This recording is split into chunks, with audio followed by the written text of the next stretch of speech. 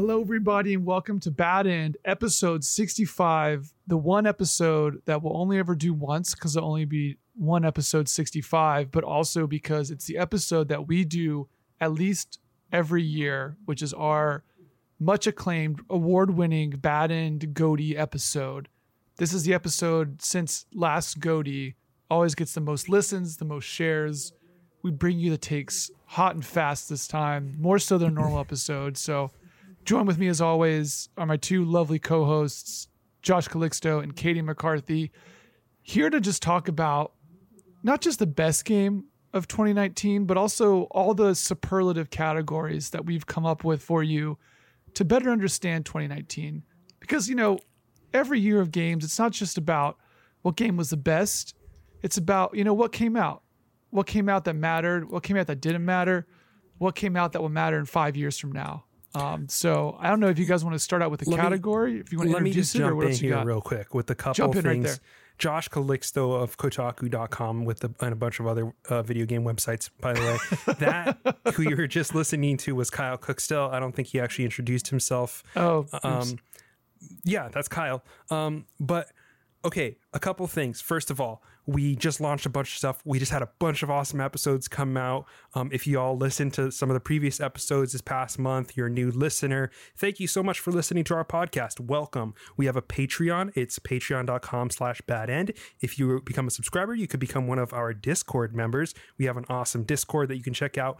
We are also part of Superculture Network, something that we just launched. Superculture is super dope because it's a partnership essentially with Bullet Points, which is another great video game website that you should also check out. And we also launched a new podcast called Savoir Faire, a Disco Elysium podcast, which is under the bigger podcast umbrella of the Superculture Review. So you can go check that out. Okay, that's all the plugs I have for now. But also as a disclaimer, before we get into all the Game of the Year stuff, I do want to say, okay, this isn't like a comprehensive... we played every single game that came out this year and it's going to be it's not like that. It's all like what we played, how we feel about it. And you know what? You're going to get a Game of the Year podcast somewhere else. You're going to get a top 50 games of the year like list somewhere else. We're giving you something better, which is like we're actually reflecting on all these things, put in chunks together, seeing what happened, why it mattered, what was going on. That being said, you're going to be like, you guys didn't even play Call of Duty? Like you didn't play freaking Luigi's Mansion? I didn't play Luigi's Mansion. I did it. There are some blind spots here. I'm not going to lie to you, but that's not what this is about. So to kick it off, why don't we start with our tried and true classic category? Wait, no. I'm going to interrupt you. And I'm going to say that we should actually start off with what you were just talking about. Also, to just one more intro, shout out to all the people who are here because the Tim Rogers episode, that episode was amazing.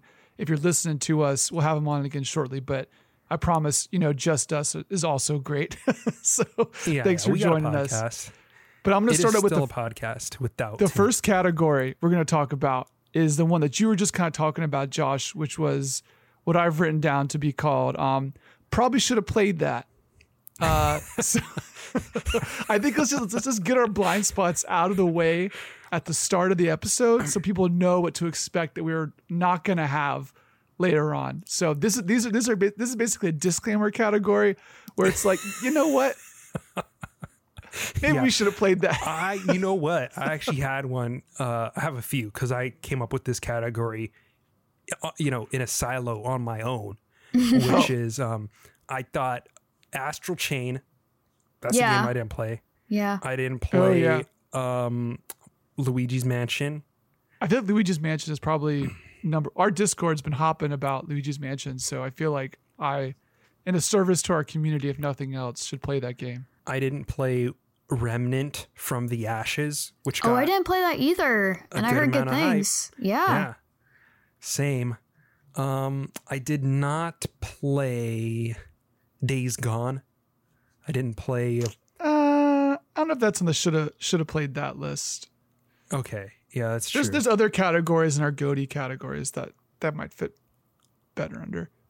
Would me only playing like a couple hours of Outer Wilds and then bouncing off should fall Outer in this Wilds is on my list too, for sure. Like, I heard so many great people are like, this is the greatest adventure game ever made. But I did play that though. So I feel like it might be a Katie blind spot, but it's not a bad end blind spot. Fair enough. Yeah. I think Luigi's it's a definitely total one I Kyle blind missed. spot. Yeah. I'm trying to think of what other like Nintendo stuff came out that was big this year. There's nothing. It's Zelda? all ports. Link's Link's Awakening. Awakening.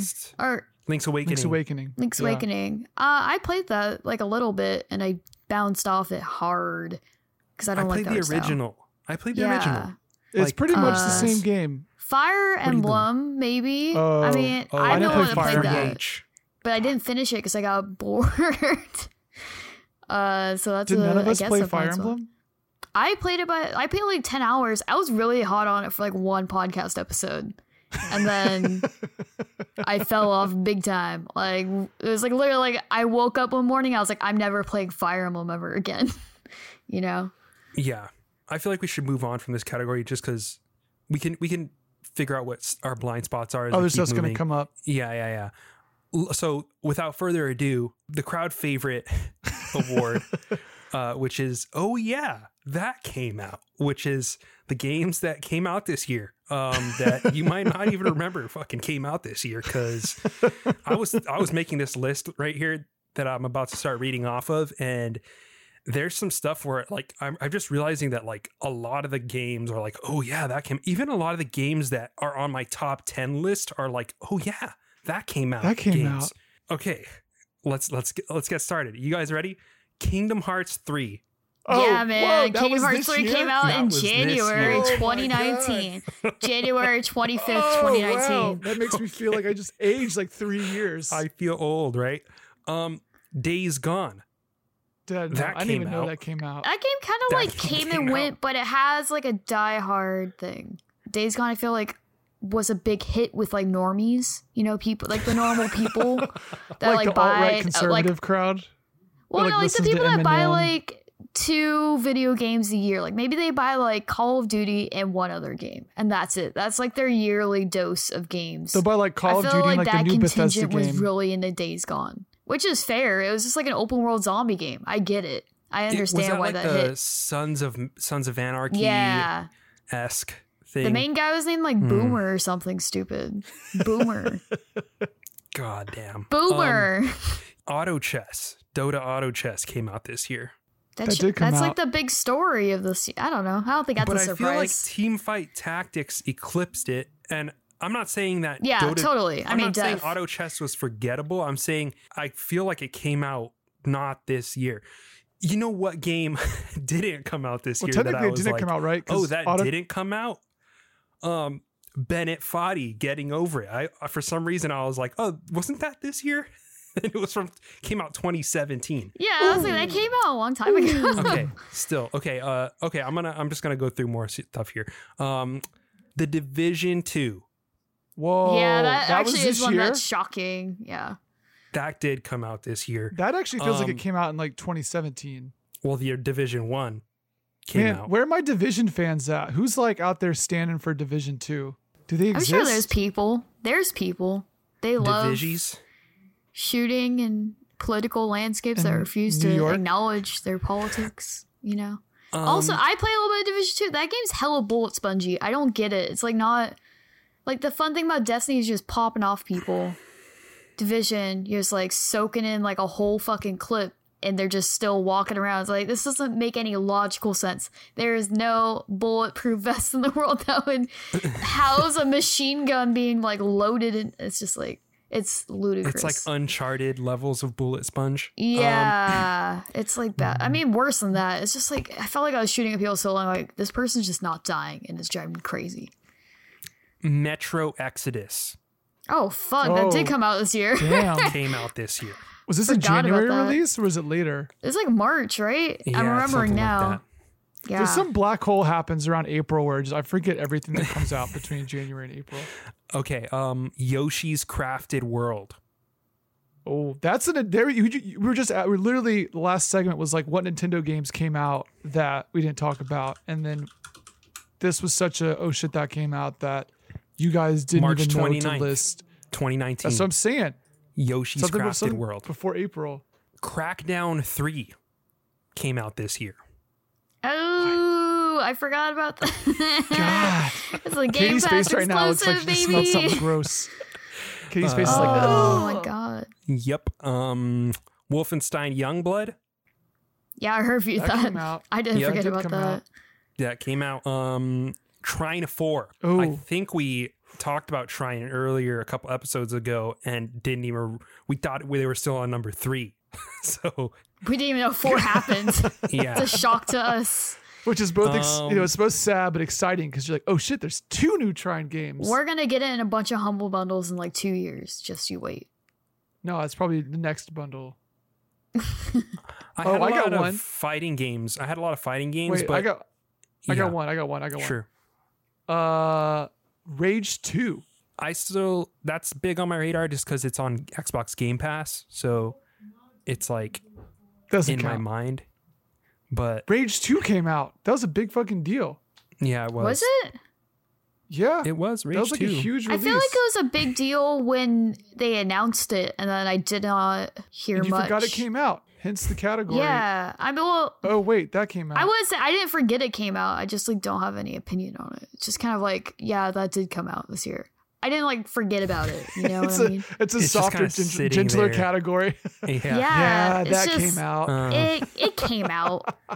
It released. That's kind of how I That feel about shirt- Days it's a- Gone too. It's like it Yeah. came out. You know, It's like, That oh sure yeah, came that out. happened. Dead or Alive 6 Don't care. oh yeah, that was also did come this out. year. Yeah. Did anyone play that? Is anyone into the titty fighter game? I am, but I didn't know it came out and I didn't play it. So Wasn't it 5? 5 I'm was more like into pretty the good, titty right? part. I'm more into the titty part than the fighting And this part. one was like less titty, right? That was the big controversy. This one had Oh, like really? I feel less. like every Dead or Alive is Yeah. always a controversy about less titty. It was less titty than ever before, so people These are mad about it. Fucking SJWs are ruining gaming. Okay, that's all I got. I'm just afraid to read anymore for fear that I got my information from a place that was real. Wasn't there a new Gears of War this year? Yeah, there Yeah, but was. Gears That's 5. that's in a different category for me because I did play Gears 5, so it's I got some categories for that. I feel What like else you for got? me though, I'm like, oh shit, that came out. Yeah. Honestly, for me, it's like anything on kind of Xbox kind of lies in that category because I never use my Xbox One. And it's like I pay for Game Pass for some reason, and I will never cancel it because in my head, I'm like, still want to play I could just play Devil May Cry if I want to. But then I just don't want to turn on because every time I turn on my Xbox, I have to like re-log in, and then I have like a big ass update to download, and I don't have my Ethernet cable plugged into that console, so it just takes forever, and it's just like such a hassle. Sucks. Yeah. What does anybody have anything else? For Wait, I have OES? something. Give me. I have an interesting factoid on. I was just looking at Gears of War on Wikipedia, and literally the last paragraph of the bio of Gears of War says, former Naughty Dog developer Lucas Pope has stated that the Uncharted franchise drew inspiration from Gears of War, with the first game in the series being delayed after the first Gears of War game released in order for certain core gameplay and technical elements to more resemble that of the latter. So Lucas Pope of Oberdin fame now has been on the record to state that the first Uncharted game was delayed to look more like Gears of War 1. So how about that for some... It's actually pretty facts. funny. Wow. It's also funny that Lucas Pope is still just cited as former Naughty Dog developer. I mean, that's why he's relevant in the context of that story. I don't know.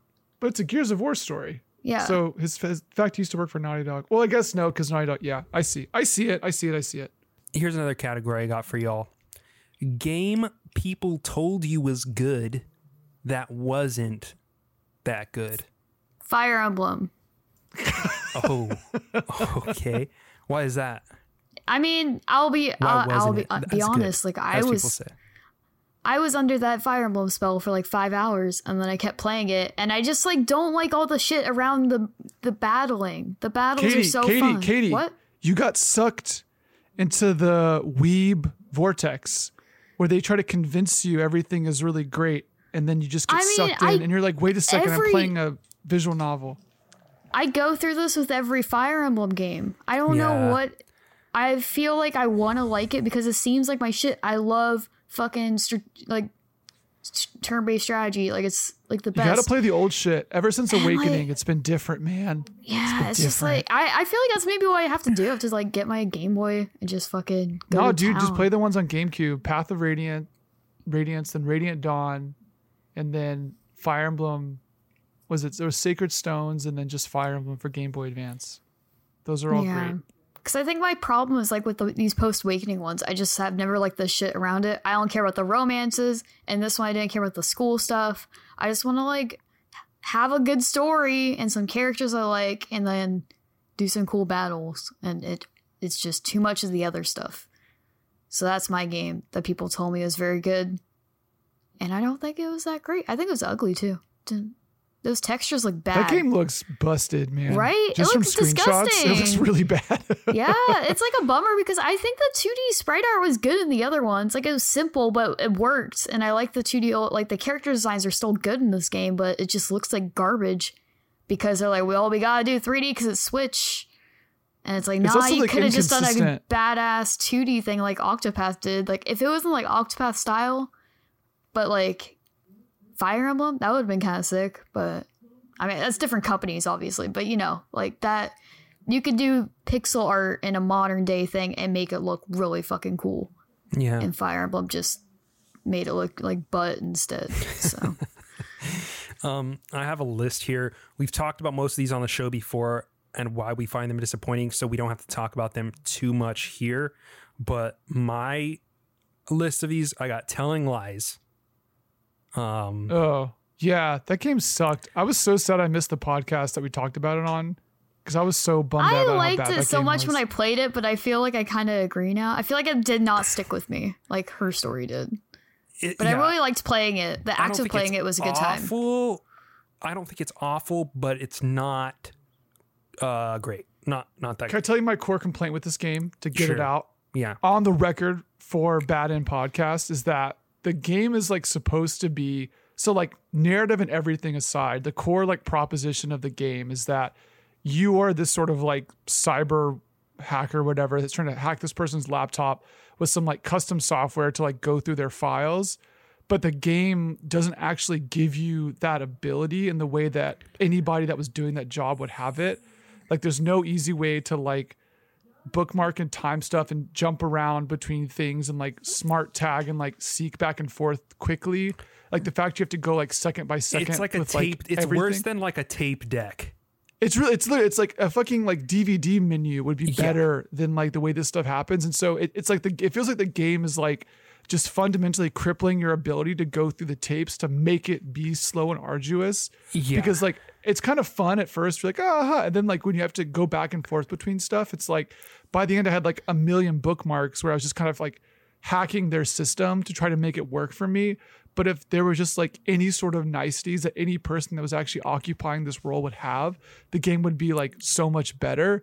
But it feels like the game relies on its like difficulty and traversal to try to make the narrative feel more compelling.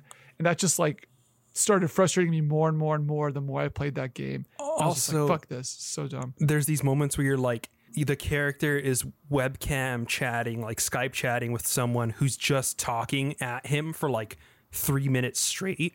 They're just like delivering a monologue to him, and you're just looking at him, and he's sitting there just like looking blankly at the screen for 3 minutes, or like listening to just staring at someone. it. Or there's like a little girl listening to her dad read her a story over Skype, and you're just looking at this little girl's face for 3 minutes that you fast forward, and it still takes a minute and a half to fast forward through it. Anyway, Yeah, it's just like so much stuff like that. It's like it's like the equivalent to like a third person action adventure game that has crafting where you have to just pick up everything on the ground anyways. So there's not actually a choice. It's like, well, you just have to do that. Like Yeah. the best way to play Telling Lies is just to watch all the videos from start to finish and then go to the next video. yeah. And then instead of trying to like jump around because the system doesn't actually want you to jump around, it's like, well, I'll just watch the whole thing. There's got to be a better way. Okay, I got Sayonara Wild Hearts, the rhythm game with no rhythm. Outer Yes. Worlds, which I lambasted at length for multiple episodes. Untitled Goose Game. No. Ooh, interesting take. Untitled Goose Game. It wasn't bad, but the game itself, not as good as the conversations that surrounded it, or the idea and promise of the game, or even like the concept itself of the game is better than the game. You know what I'm saying? I don't know. I had a great time with that game. It was just cute. You waddle around as a goose. You cause mischief. In that episode we recorded about Goose Game, I agree with like all our criticisms where it's like it would have been way better if they didn't have like a to-do list and it was like more like less structured. It would have been like a way better game. But I feel like for what it is, it's just like really silly and fun, and I feel like it does deliver on the promise of it. And I think it's like legs it's had in like the conversation has proven that it was successful in like its aim. That's legit. I mean, this was like that was probably my hot take in there. But you know, when I think about that game, I'm not like, what a great game that was. I'm like, oh, what a funny goose, you know? Yeah. Creature in the Well. We talked about that one a bit. We did talk about that. I feel like these are games more that like you're getting more into games that were hyped, or like, I don't know. I feel like you played Creature in the Well and Goose Game off your own volition, not because someone was like, yo, you gotta play this. No, it's because I read about it and I was like, oh, dude, this sounds awesome. It's like a roguelike pinball type thing, you know? Gears 5, sorta. There's some reviews where like, this is the best Gears game since like Gears 3 or some shit. And I was like I was not impressed. SteamWorld Quest, the SteamWorld card game. Wow. You're like a stand for that series, aren't you? I mean, I like SteamWorld Dig, but it's a totally different game. You know? Yeah. SteamWorld Quest is a card game that I did not fuck with, dude. It's like not that great. There's a lot of really annoying shit in there that I discussed on this podcast as well. I really didn't like how it felt like almost like rock, paper, scissors-y with the way that the element stuff works, where it's just like, you have to you have to do this fight, fail it because you didn't put the right elements into your deck to fight this enemy because you didn't know that they were coming. And then you die to that enemy. You put those like fire cards in because it's an ice boss. And then you go and fight the boss again and you win. You know, that's not cool design. Anyway, and did anyone have a game people told you about that was good that was kind of disappointing when you actually played it? Mine was actually a game from I actually don't know when this came out, but I finally played Wolfenstein, the new one. Oh yeah, because I think it's our thing. We were like, you got to play it. It's just a fucking shooter. I tried to play it and I was like, this is fun and dumb, but like, it is what it is. But I didn't like hate it. That is confirmation bias, Kyle. I feel like you had that thought in your head. The many times I was going in. I was like, I gotta play a dumb shooter right now, and I played it, and I was like, sure is a dumb shooter. It didn't feel like it was like more, or like that there wasn't some other like massive thing there. But okay, well, I'm not against it. I'm like slowly working my way through it, but it wasn't some like revelation that kind of propelled me to want to finish it. All right. I had another one. Pokemon. Everyone was saying Pokemon. But like I read all the reviews, they were all very positive. And then Pokemon was just okay. It was just fine. It didn't light my fire at all. Like I played it for like a weekend when I was in New York. And then I haven't touched it ever since. I have like a plushie. I got like a Sobble plush because I thought it was very cute. And I think it has like the best new Pokemon of any in the series probably since like Ruby. But like, man, it's just fine. It's fine. It's an average Pokemon game. It's not the best nor the worst. I mean, that's one of those big games I didn't really play that much or at all, actually. I got a good category that's not just about a game itself. Big moment award. So this is, when you think of 2019, the games came out, this game, a big moment that like really struck a chord with you. That's like, hell yeah. I have one immediately. So this is like a huge spoiler. So I guess if you haven't played the 2019 game Devotion that was taken off Steam, or I guess if you don't care about spoilers, then listen.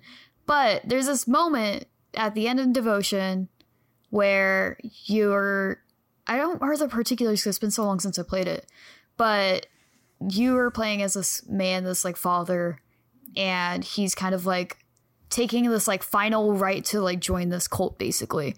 And part of it is he has to cut out his tongue, and they show you doing that, like grabbing your tongue, and then you have to take, I think it's like literally scissors and just cut off your tongue. I'm trying to remember what it was like specifically. It's a two-pronged, like curved blade fork that he it's sticks like on his tongue and just rips so the whole thing uncomfortable. out. Yeah. Ugh. The sound on that is just grisly. And it just like feels it's like a gross interaction because you're like, no, I'm not gonna, like every time like my partner and I just watched this stupid movie last night, that new Michael Bay movie on Netflix. Don't watch it, by the way, it's not good. But there's like a scene of them like fishing out like a bullet out of a person's wound, and I'm like, don't put your finger in, what the like, I hate that. I hate weird like the most minute like gore, like not even like silly gore, but like if you're just like zooming in. Yeah, Cronenbergian like, shit right there. That tongue scene in Devotion though, it's just like, it still is like the one thing I like really remember about that game, but I never want to talk about it when I'm like writing about that game. So it's like, I don't want to spoil it because it's so shocking when you play, because you're like, what the fuck, this is fucked up. Yeah, but it's a big moment. It's such a good moment. It's a great moment. I mean, that game's full of good moments. Like, I also like the scene where you're in the storybook. It's a great like diversion. Oh yeah. That's a great. And there's some good needle drops in general. Yeah, there's. What are we talking? Are we talking moments in games or moments in gaming? Moments in games. Oh, in games. I was thinking moments in gaming. What was your moment in gaming? I'll stick to the theme first. Run moments in games. If it's gonna take, go ahead. One of my goatees this year is Piku Niku, and if you haven't played it, this is not going to sound like a fun moment, but just like the moment in Piku Niku when you find out who Ernie is. Have you guys played Piku Niku? No, that's one I gotta play. I got it on the Switch sale recently, so I'm gonna play it soon. Yeah, basically, like there's a family of worms, and they lost this worm named Ernie, and you have to go find Ernie. It's just like, when you find Ernie, it's just really funny and like kind of cute. And it's just sweet. So it's all, I mean, actually one thing that's kind of related that I will share that everyone here on this podcast could relate to is just like reaching the top of the mountain in a short hike. It's just a great moment. Oh yeah. Yeah, that is a good moment. Yeah. And then subsequently flying down the mountain. Like just that whole little arc is great moment. It's just, that's a great moment. Just precious. Fully all the way through. It's just precious and sweet in a way that like, it's not cloying. It's just kind of nice. And the game like knows how to celebrate it too. Both in like, you're right when you're ascending the mountain to like the last part, as well as when you're going down, like it does this sort of special mode where it kind of changes the sound and stuff. So it like, the game acknowledges what you're doing in a kind of a special way. So yeah. Good, just a sweet moment. By the way, my skin looks like good right now. Like in this, I don't know if it's the lighting you're glowy. Or what. It's kind of like I'm looking dewy right now. I don't know if I got a haircut yesterday. Like I'm feeling nice, like fresh. It looks like you got that Glossier skin tint on, dude. I put my One Step COS RX. I see. The little AHA type. Anyway, that stuff works, guys. Pick it up. Anyway, back to my video game moments. Beating Genichiro for the first time in Sekiro. Oh. Triumph. Better than any good feeling sexual thing. Better than any Dark Souls boss I beat. Did you yell when you beat it? No, I was just like, eat it. Like, I just like felt like, F you, I'm good at this game. The thing, if you beat a boss in Sekiro, it's because you're good. It's because you fucking are good at the game and you beat it. Not because you did enough grinding to beat it, but you beat that shit. When you do something that felt impossible an hour ago, feels good. And it's your own skill, feels good. Great moment. Microcosm a lot of other moments in that game. I gotta play that fucking game. That's a game you gotta play. I started it, and I'm not far because I was playing Death Stranding, but 'cause I got it on Black Friday, so I think it's like I'm about to go on my big holiday break, so I think it's gonna be my holiday break game. Sekiro. Yeah, So. Do it. nothing like having a holiday break, like stressing in a From Software game. Yeah, right? I need some stress in my life, and if it's not work stress, it's gonna be From Software stress. It has to be something. Other great moments when Mads cries in Death Stranding. Yeah. I talked about that one recently. Yeah, And man. also I mean, when- now that I beat it, so Yeah. it's like now I understand what you you're get it, meaning. yeah? Yeah, I get it. Did dude. you get Yeah. some tear? Did you get That an dude emotional gives a response? performance. He It's does. like, yeah, I was like, damn, he's going in. It's like fuck. And then Yeah. Norman. Also, Norman's really cries. good. Norman's cries, like, and it's like, I feel like Norman in shit. that whole last few, like that last, I guess, fourth of the game. I feel like he does really good. He's like, he does. He really, and honestly, like for some of the game, you're like, he's just doing it. he's kind of too like one note, but Yeah, but then he kind of like it it pays off. Yeah. He whips it out. Die Hardman. He goes like melodrama. Oh, for that a is like sec. too much. That scene he has is like embarrassing. I was like, dude, he needs to. Yo. This scene's going on way too long. Because at that point, the game had already rolled credits like twice, and I was like, I just want to be fucking done at this point. Why is he just crying in this hallway Dude, but for it's so like, long? And but it's just like, dude. it didn't feel like the acting was too much. It felt like the acting was good. It felt Oh like no, Die it Hard felt was way like too much. The moment was too much. You know, It was so, and it was long. But It was still like great. it's like a 20-minute sequence of them in that hallway. It's like, I god love damn. it. I love it. Because it was also like 2 something in the morning for me. Because I was like, at like 10 o'clock at night, I was midway through like chapter 10, and I was like, I can take this home. And then I was up till like 3 a.m. on a work night finishing that fucking game, watching That's why I'm like Die scared Hard to Man start crying playing in a this game. hallway. Oh, it's so like good. it feels like every time you play it, you have to sit down for like 6 hours just because you don't know what. I mean, cutscenes not gonna hit you at what point. necessarily. It's like more towards the end of the game for sure, because I did not anticipate having to sit down for like 6 hours. But like when you're just in like chapter 8 or chapter 3, like those like chapters where they're really long, but you're just delivering packages. It's like I never felt like sometimes I would just do like one mission and I'd be like, all right, I'll play more another night. And I really took my time with it, and I think I enjoyed it a lot more because I was like very slow with it. Yeah. And also, great. it telegraphs a lot of those moments where it's like, you know, a big scene is about to come up. And Okay. PS4 sleep mode, dude. Sleep mode. Just put Oh. that shit to sleep. You know what I'm saying? That's what I love about the PS4. The Silence in the Church, Disco Elysium. Oh yeah. I Oh, mean, yeah. there's so many moments There's- in Disco Elysium. I It's feel like almost there's like we should have a too whole many podcast moments. dedicated to it. Dialing one too many phone numbers in the phone booth. Oh my god. That whole sequence at the end when The whole- you're on the island. That's Yeah. my favorite sequence. That's my favorite moment of that game, I think. Actually, yeah, I still have the. Oh man. The Can music's we like spoil still that really stuck in my fast? head, like from that scene, you know? It's like Yeah. that. It's like such a beautiful. I just like there was that I feel like it was like Doc Buford on Twitter just said that thing a few months ago about like just asking if a game has ever changed someone's like philosophical perspective. Oh yeah. And I feel like the conversation at the very end of the game, like the conversation that I think everyone's referring to, like there's some parts of that where I'm like, damn, Yeah. that's crazy. Yeah. Like that's some real shit. That's Yeah. like, fuck, that's just good. That's real good. For more discussion on this, listen to the Superculture Review, Season 1, Savoir Faire Disco Elysium podcast. Check that out. Those are my moments. Let's see. Dope, but not my thing. Oh, Dope, but not my thing. I got one. All right. I like that name. The Friends of Ringo Ishikawa.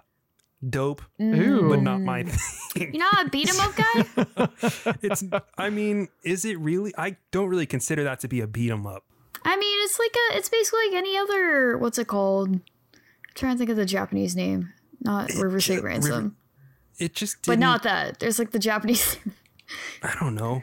I played Whatever. for like a bit, and I just kind of bounced off it. but I was like, the whole time I played, I was like, this is really cool. And then I never played it again. Ape Out. Dope. Not my thing. Was that this year? Yeah. Ape Out was this year. Damn. Yeah, I played like an hour or two of that and I was like, yep.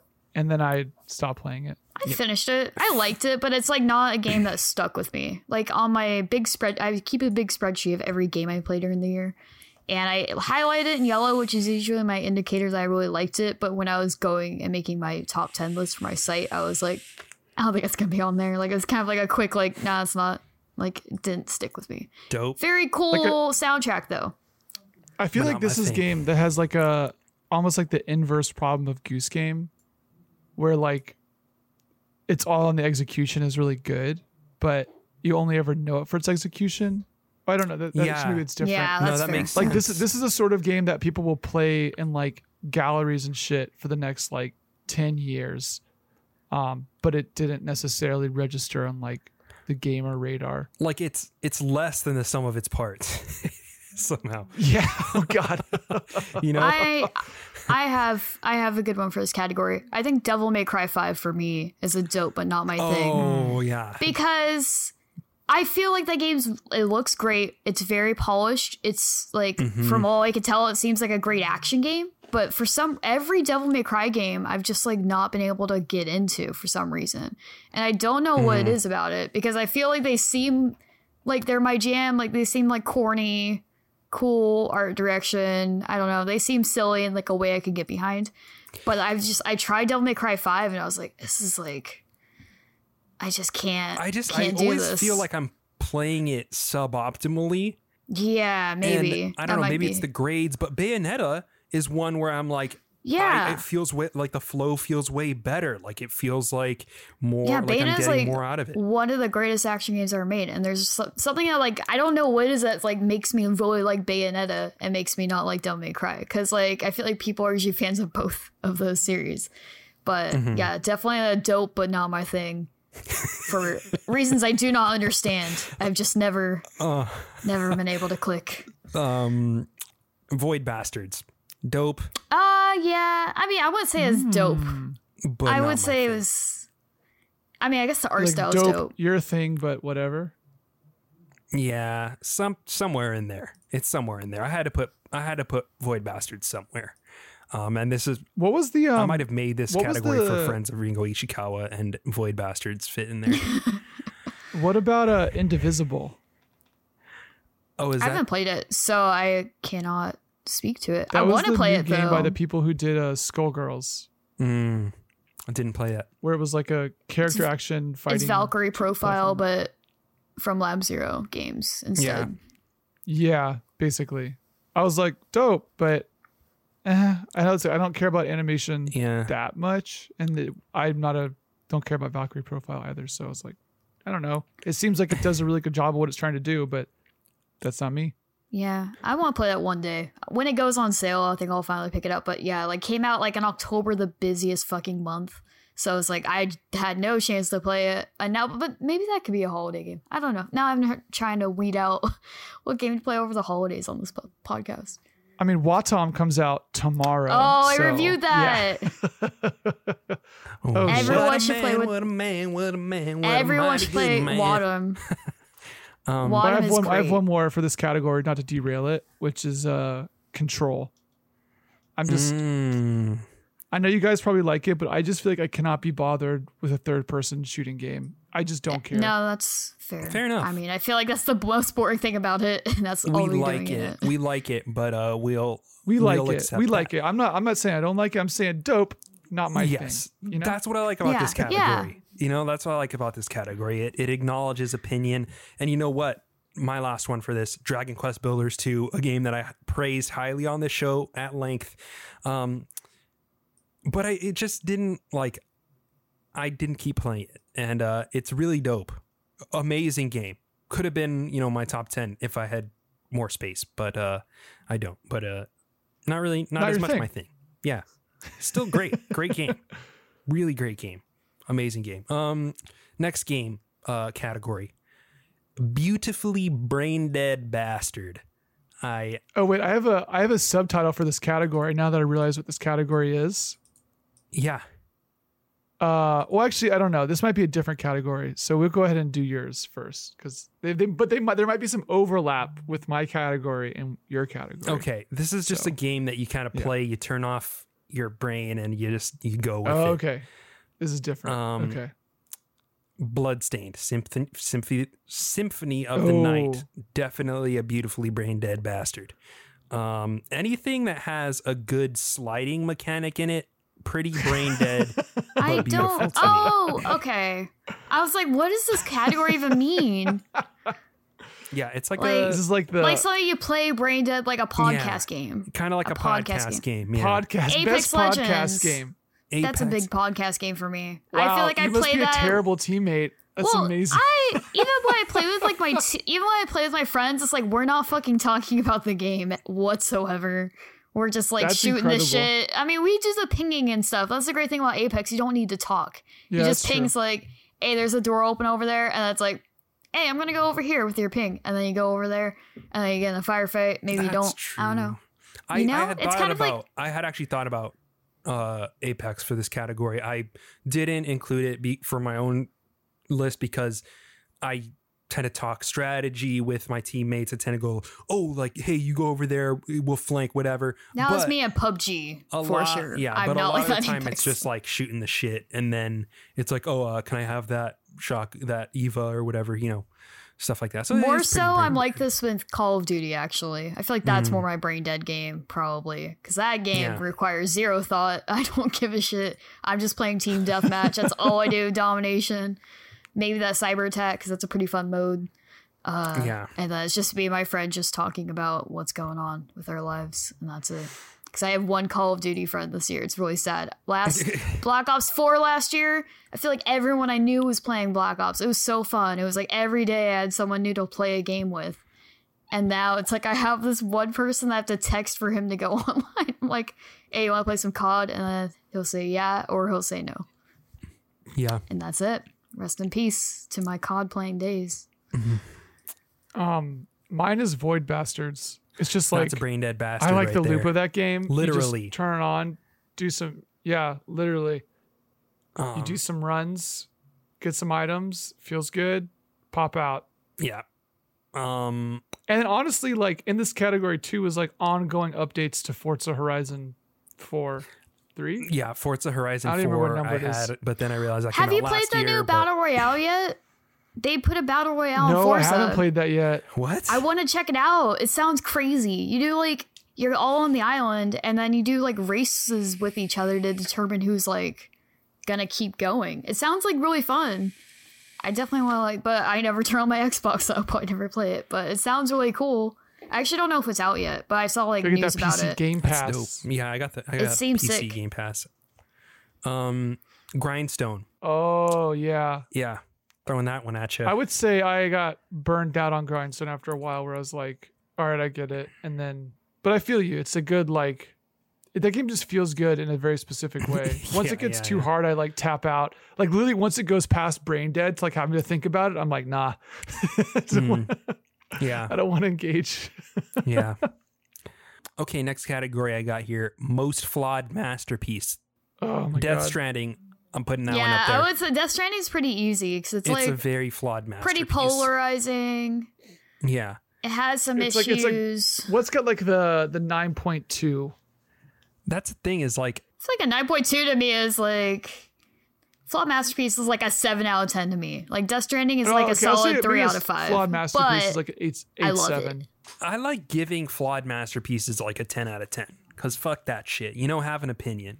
I'm gonna give like Death Stranding like a 9.5, one of the best games of the year, easily, Yeah. because it's flawed Okay, masterpiece. yeah. But the flaws are like, I don't care. I don't care about the flaws. It's like he fucking went for it. Yeah. He really just tried. Yeah, the emphasis on the masterpiece.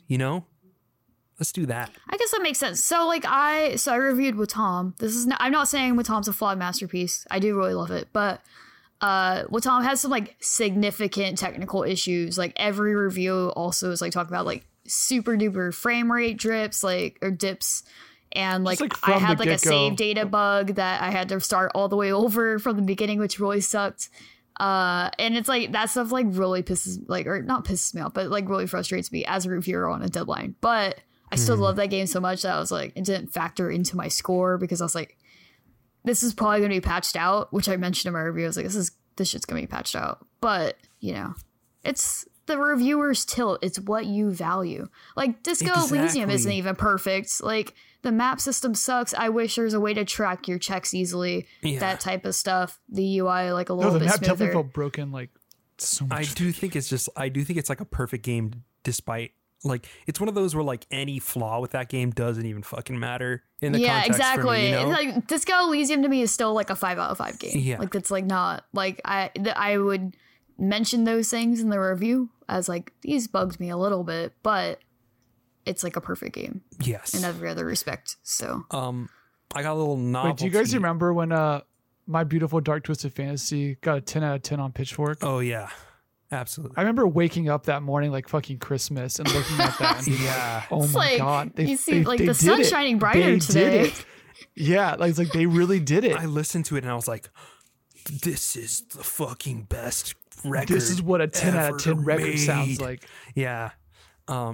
It's got the braggadocio and like the larger than lifeness to like make you believe it's a 10 out of 10 too. You know what I'm saying? That's Oh, why I think yeah. a 10 out of 10. Definitely. That's why I think like a flawed masterpiece 10 out of 10 is. It's like Was that someone this who's really just decade? going for it with like everything. Like they're Yeah. not holding back. And it's got like all of the rough edges of what that means. Yeah.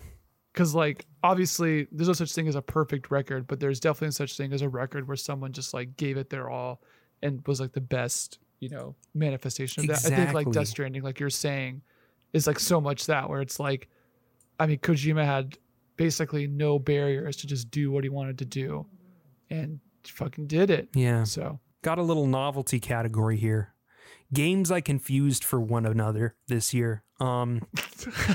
Outer Wilds and Outer Outer Worlds. Wilds and Outer We're Worlds. done. It was no. created for that. As an editor, I have had to fix so many people calling Outer Wilds the Outer Wilds and Outer Worlds just Outer Worlds. I have had to fix it literally in any story that's talking about either one because it's just like no one gets it right, and it's like there's no the in Outer Wilds. I And I'll do confuse them all the time when I'm reading about these games, and I played both of them and I loved one and didn't like the other.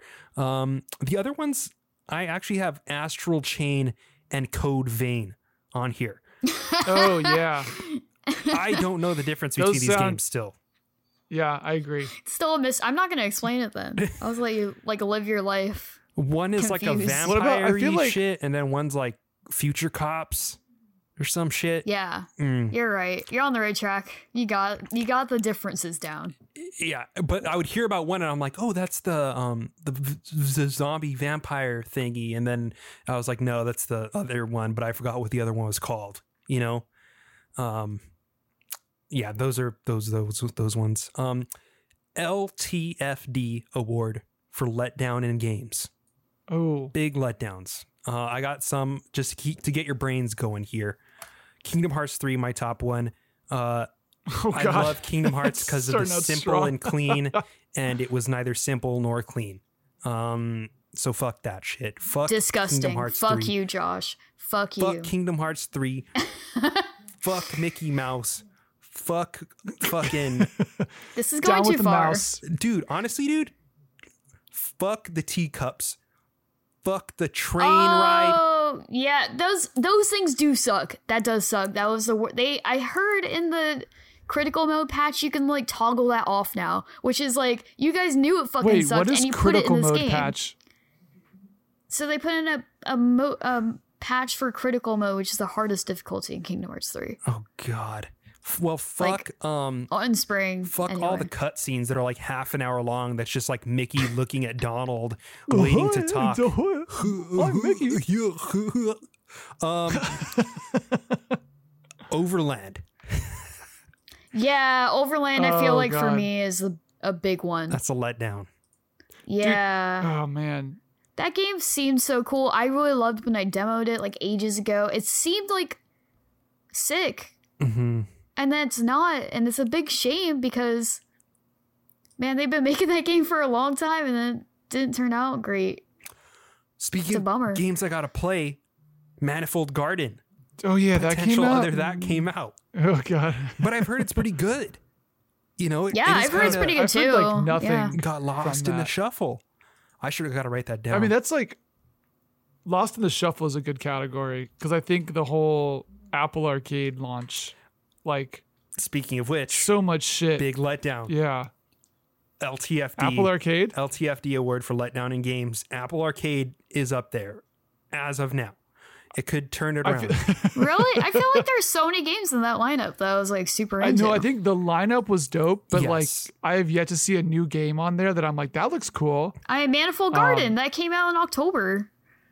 But it's like, But didn't Apple Arcade launch in September? Yeah. but the other thing is that like, I agree. The lineup was great. It has been cool, but it ended up having the effect of like making these games less cool than they would be if they launched on their own. You know, like fucking Jenny LeClue, dude. Like Mutazione, dude. All that shit. Gone. Manifold Garden. Okay. Oh yeah, Over the Alps is another good one from the launch that no one talked about. It's like this adventure game, kind of like, what's that game? Oh my god, I'm drawing such a blank. The Something Days. Oh my god, why am I drawing a 80 blank on days. this? 80 days. 80 days. It's basically like 80 days, but an espionage thriller. It's like pretty cool, Oh, that's cool. and it has like a good art style. I would say a major letdown for me would be I think Pokemon for me. Pokemon, yeah, that's like the Because I think I was definitely expecting that thing that I think a lot of people were expecting, which was like the Breath of the Wild-ing of the Pokemon franchise. yeah, And just to like read it and see the videos and be like, oh, it's still just that same old ass fighting system with like an open world is like, I don't want to do that. It does, it's not even like an open world. 20 That's years. overselling it. That's overselling the wild area stuff. It's like there's a world you can run around and hit some Pokemon. Like there's like changes to that game that are for the better, like having the box always with you, no more random battles. Like that stuff's great, but it just didn't feel like enough of a step up. Like it just felt like these minor like quality of life fixes. And it's like a bummer. Like the Pokemon in that game are great.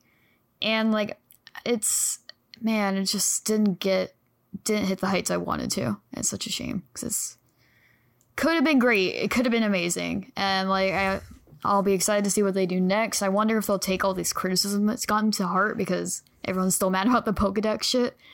But man, it's definitely like that's probably my biggest disappointment of the year. One letdown for me has been Blasphemous. Because that game looks really? dope as shit, but it plays like a butt. Fair enough. It's annoying. I don't even remember what this is. It's But the I'm just game going that along looks with like it. super metal, and it's like It's like Dark Souls, pixel Souls-y art, pixel. side scroll game. Yeah. Team okay. 17, Man, that just made by Team 17. that's the publisher, different developer. Never mind, you're correct. You know the difference between publisher and developer, but way better than I do. Published by Team 17. Published by Team 17. Unusual for them, but cool. That just reminds me, I don't know if we'll ever talk about this game because none of us have probably played it besides me, but the new Shovel Knight expansion, final Oh expansion yeah, came I out. haven't played that yet. I heard Showdown Dude, was good it's too. so good. And Showdown is a whole fucking fighting game inside of Shovel Knight, and it's like really good. And I've been replaying the first campaign of Shovel Knight, and it's so good. Like Shovel Knight is an amazing game. Like if I was gonna make an actual game of the decade episode, Shovel Knight would totally be on that list because they nailed everything about that game. The feel is so good. Just like, man, Shovel Knight is so good. Up and down. So Dope, but not a for letdown. me Shovel Knight. personally. Dope, but not for you. Totally fine. The first Shovel Knight, I was like, this is dope, not for me. Man, my boss loves Shovel Knight, and she's been talking up Showdown. She's like, it's so good. Dope I'm from like, not, "Damn." but not for me is a great category, by the way. Yeah. I'm proud of myself. Let's see here. I got a category. Yeah. For you. Let me hit you with the category. You ready Hit for me. this? Mm-hmm. Most indie bullshit. I got 2 nominees for you right off the bat. Gimme. Ready? Sea of Solitude, Vane.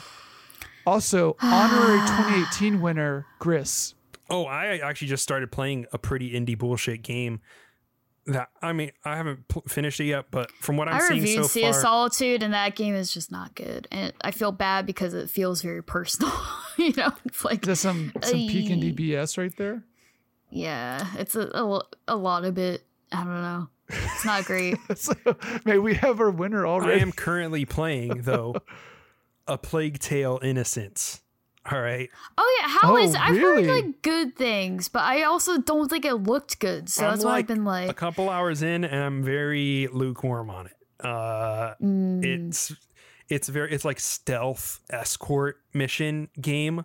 that's not. Yeah, that's why it sounded miserable to me. I was like, that doesn't sound fun. Not really enjoying it that much. And it's. I mean, but is it indie? Is it like indie stuff though, or is it something think separate? It's like AA Studio. Yeah, it's a AA. I would put it in there with like Hellblade, which isn't like Yeah. indie. But I feel like the indie but BS category is like it's that sort of thing that like it's like it's just like it's that indie style that like we don't know how to like. I mean, Sayonara Wild Hearts I feel like is kind of in this area. Yeah, Sayonara Wild Hearts pretty much indie bullshit to me. But that's like sort of like a dope, but not for me. But I don't think it's that dope, you know. I mean, it could be in multiple categories. Oh yeah, no, for sure. I feel like I'm these games saying are popular in part there's because they're for overlap. someone, Yeah. you know. There's overlap Yeah. there, is what I'm saying. But it is indie bullshit for sure. Game I played too much of, Outer Worlds. Even 1 hour would have been too much though, and I played like 40. That took you 40 hours to realize an hour. Kingdom is Hearts too 3 much. for the same reason. I should have just let it go after a couple hours, and I played like 23. That's like almost a day. I feel of like my life. I don't have Go this on. problem. I'm just like I'm not gonna play this. See, Kyle, I mean, 'cause sometimes I have to for a review. I feel Like, like I you don't have have a you have choice, different I sort just of have to keep shackles going. that you have to. Yeah, It's- that I sucks. do it because I'm a fucking gamer and I can't stop I myself. played. Hold on, let me load up Steam. I played an absurd amount of Overland, even though I didn't like it. How much Overland did you play? I'm loading up Steam right now to check. It was definitely over 20 hours. God, Wolfenstein Youngblood is another one that I played. I mean, I reviewed like all these games that I'm like, I feel like fall in this category of games I reviewed. Like Ancestors. I would have not played that for longer than 5 hours. That game That has came such out. a cool concept and just like, man, what was I looking up again? I already forgot what I was looking how up. long you played Overland? Overland. Okay, here we go. 22 hours. Ugh, Mm. that's a lot of time to play any game, especially Overland. Yeah. I don't even think because I think in my review I even adjusted I didn't even get technically to the end. I just like had played so much at a point where I was like, I can't, I Can't am not go going to on. change my opinion on this. And I mentioned like, I think I only hit like, I think there's like 9 or 8 biomes and I only hit like 6 or 7 of them. I did not get like actually. I forgive the you. end. I forgive you for not finishing that, Katie. I mean, I mentioned in my review, and it's like, it's fair. It's like that game is not changing enough in those last sections. Like, it doesn't really change from biome to biome, aside from visually and different monsters. So I didn't feel like that. Like, otherwise, I would be like, I'm delaying my review. I refuse to write a review until I finish. But that was like a case of, nah, this is the same fucking game for like a long time, and I'm not gonna. How many times do you think like beating a game has actually changed your opinion on what you developed in the first like few hours of playing? A lot.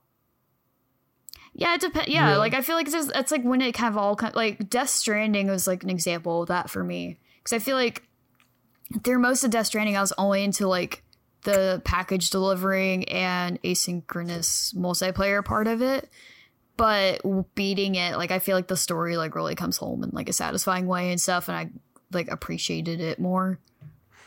Just seeing how it all comes together. I don't know. And for a lot of other games, I feel like it's like a closing of the loop thing where it's like, if I didn't beat it, Yeah. I can't say if it's good or bad. But then a lot of games I'll finish it and I'm like, okay, that was bad. I feel okay saying that was not that great. Yeah. You know?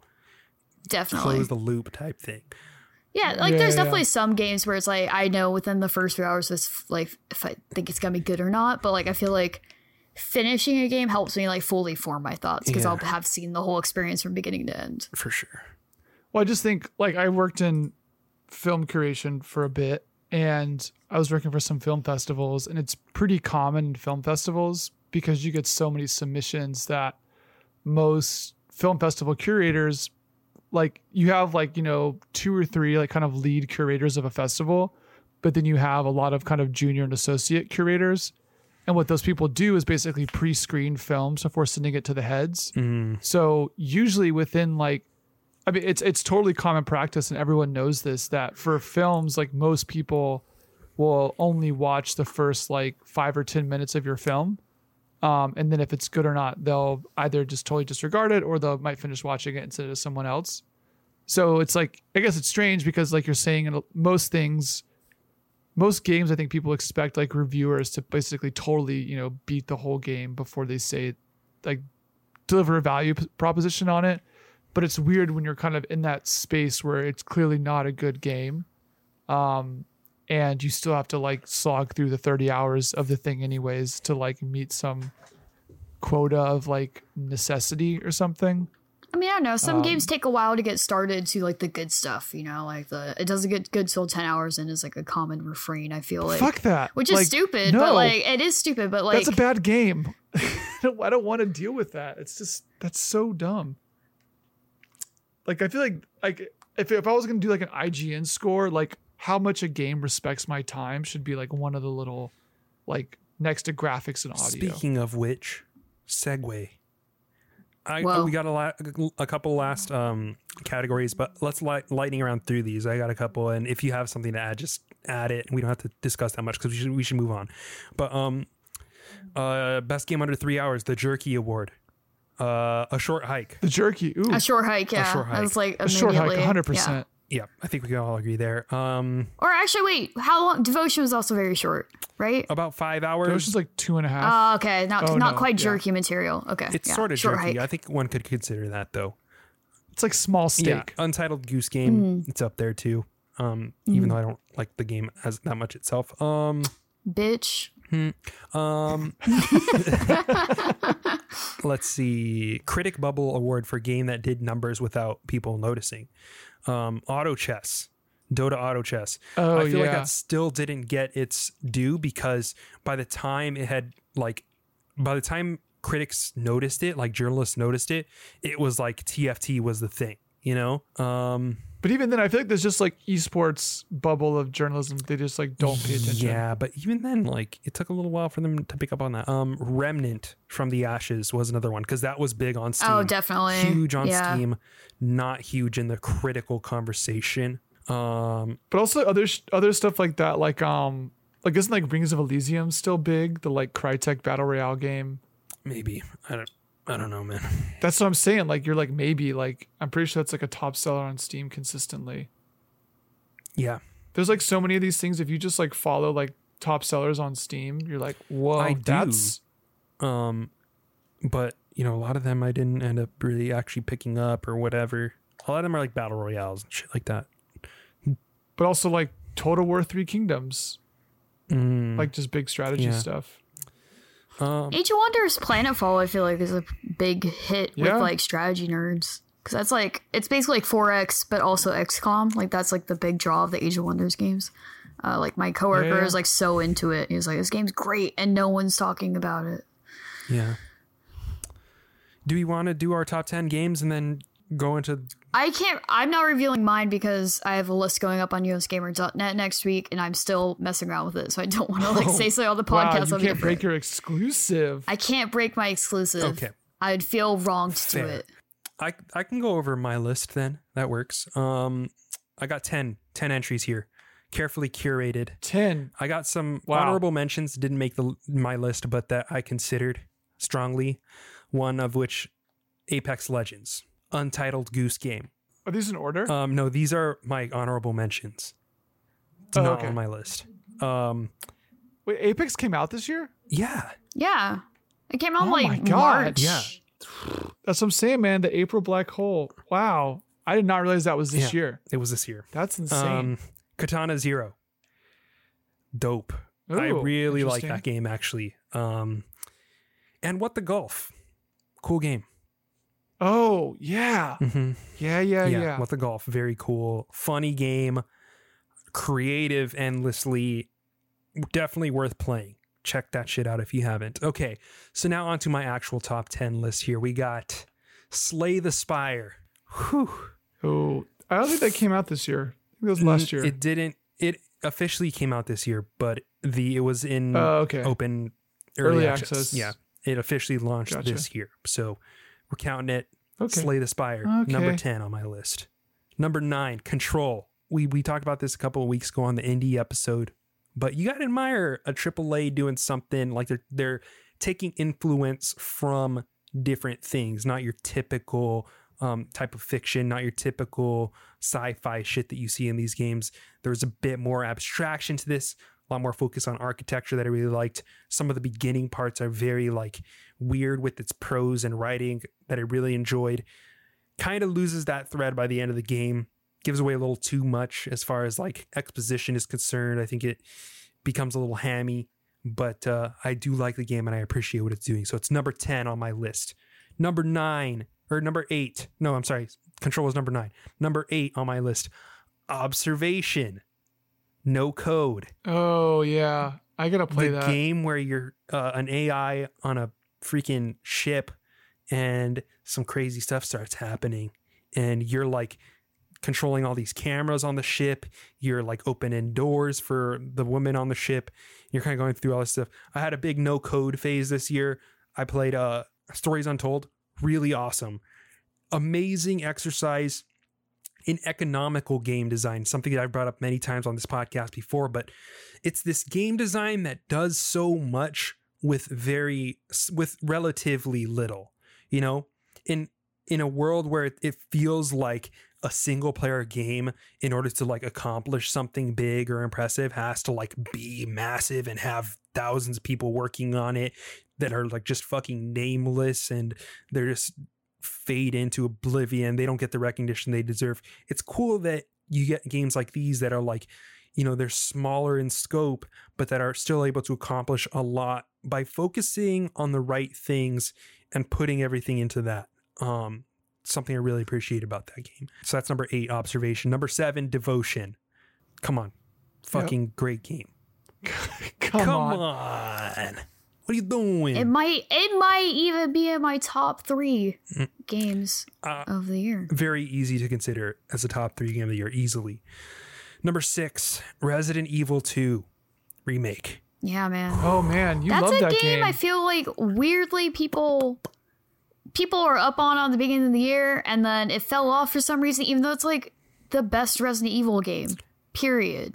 It's straight up just like the best Resident Evil game. I would argue like, that. It's so yeah, good. It's up there with Resident Evil 4. Probably, I might have enjoyed it. Resident Evil 4 is too long. Resident Evil 4 is way too long. Resident Evil 4's like first half is like the best Resident Evil game ever made, truthfully.